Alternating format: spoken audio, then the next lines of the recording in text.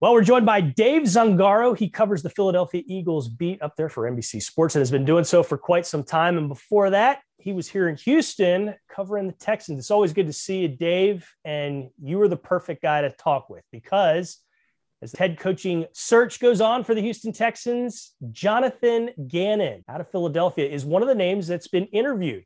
What can you tell us about what you know about Gannon and what your interactions have been like with him?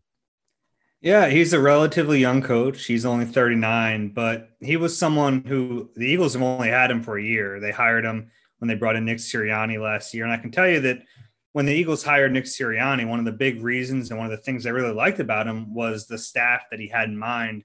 And Gannon was really the centerpiece of that staff. And he's a guy, I talked to a bunch of people in Minnesota where he spent a lot of time before he was in Indianapolis.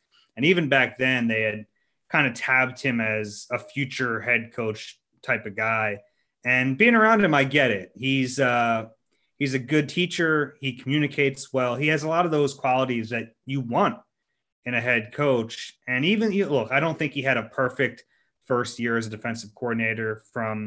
There were some games where I didn't like his plan, and there were some of those little issues here and there. But overall, I mean, you watch what he does, and there's a reason he's been a hot name. And there's a reason his players really seem to like him. And that goes a long way. They don't like him just because he's a nice guy. They like him because he's a very clear communicator. Just this week, I was talking to a few players, and what they really appreciate about him is he explains the why of everything he does. So he gets his defense into the defensive meeting every week. And the first thing they do is go over, all right, this is our game plan this week. This is how we want to attack this offense. And here's why we're doing it. It's not just lay down the law. I'm the coach and this is what we're going to do. He really does. He does his due diligence and he explains to these guys exactly his reasoning for why they're doing things. And I can tell you the players I've talked to really seem to appreciate that.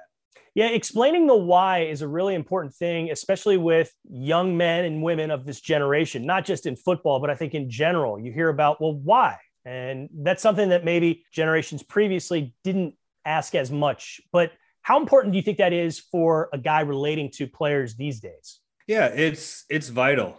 And honestly, if I were hiring a head coach, those qualities in some ways would be placed above offensive or defensive scheme. You have to relate to your players. You have to get the most out of them. And look, some coaches do it different ways. Some guys are yellers and they get the most out of their players that way. Some guys are able to communicate and connect with them on other levels. And no matter how you do it, you just have to be genuine in it. You can't try to be another coach. Like we've seen, a coach from this coaching tree will try to act like that coach. And that never works because you're trying to be someone you're not. I can tell you, at least from my interactions with Gannon, he's a very enthusiastic, energetic young coach.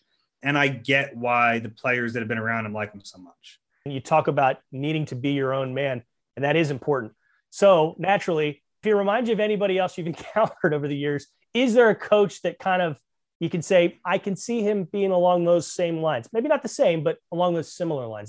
No, not someone I've been around, but I can tell you the comparison I've heard from other people in the league is to Brandon Staley, who they actually have a long history together. They've known each other. They played, I believe, like AAU level basketball together. They grew up in the same area of Ohio. So they've known each other for a long time.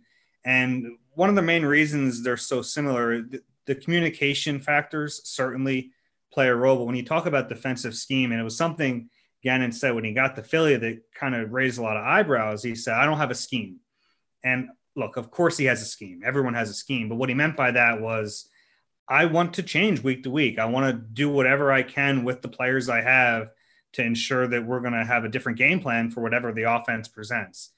And it's ambitious. Like it really is. But that's what we saw with Staley in his final year before he became a head coach with the Rams. And he had better personnel to do that with for sure. But those similarities and those comparisons have been brought to me. And really, I mean, Staley was a kind of a quick rise or two in that vein. And the same way it looks like Gannon's going to be.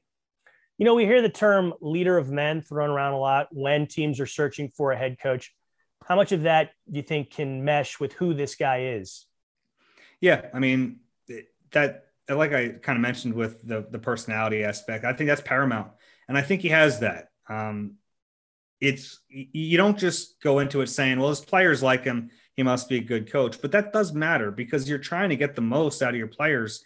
And if they don't buy in, you're not going to be a good coach. I can kind of give you an example from something that happened this season with Fletcher Cox, who is, he's been one of the Eagles' best players, not just the last decade, but really all time. I mean, he made 6 Pro Bowls in a row, and he didn't have a great year this year. And there was some tension between him and Gannon early in the season. But a credit to both men, they figured it out. I mean, and Gannon, to his credit, didn't just say, hey, Fletch, this is what I'm doing, and I'm going to do this, and I don't want to listen to what you have to say. And, he sat down with Fletcher Cox and said, well, how do you think I should use you?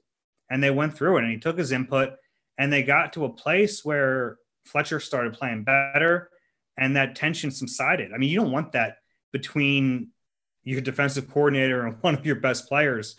So I gave Gannon and Fletcher, but really, if we're talking about Gannon, I gave him a ton of credit because he approached that from a really understanding level. He didn't just say, I'm the coach, you're going to do what I say, and that's that. And I think that would be the inclination from a lot of coaches trying to kind of throw their weight around a little bit in a new locker room. He didn't do that. He said, let's figure this out like adults. And they did, and it ended up helping them turn this thing around and getting into the playoffs.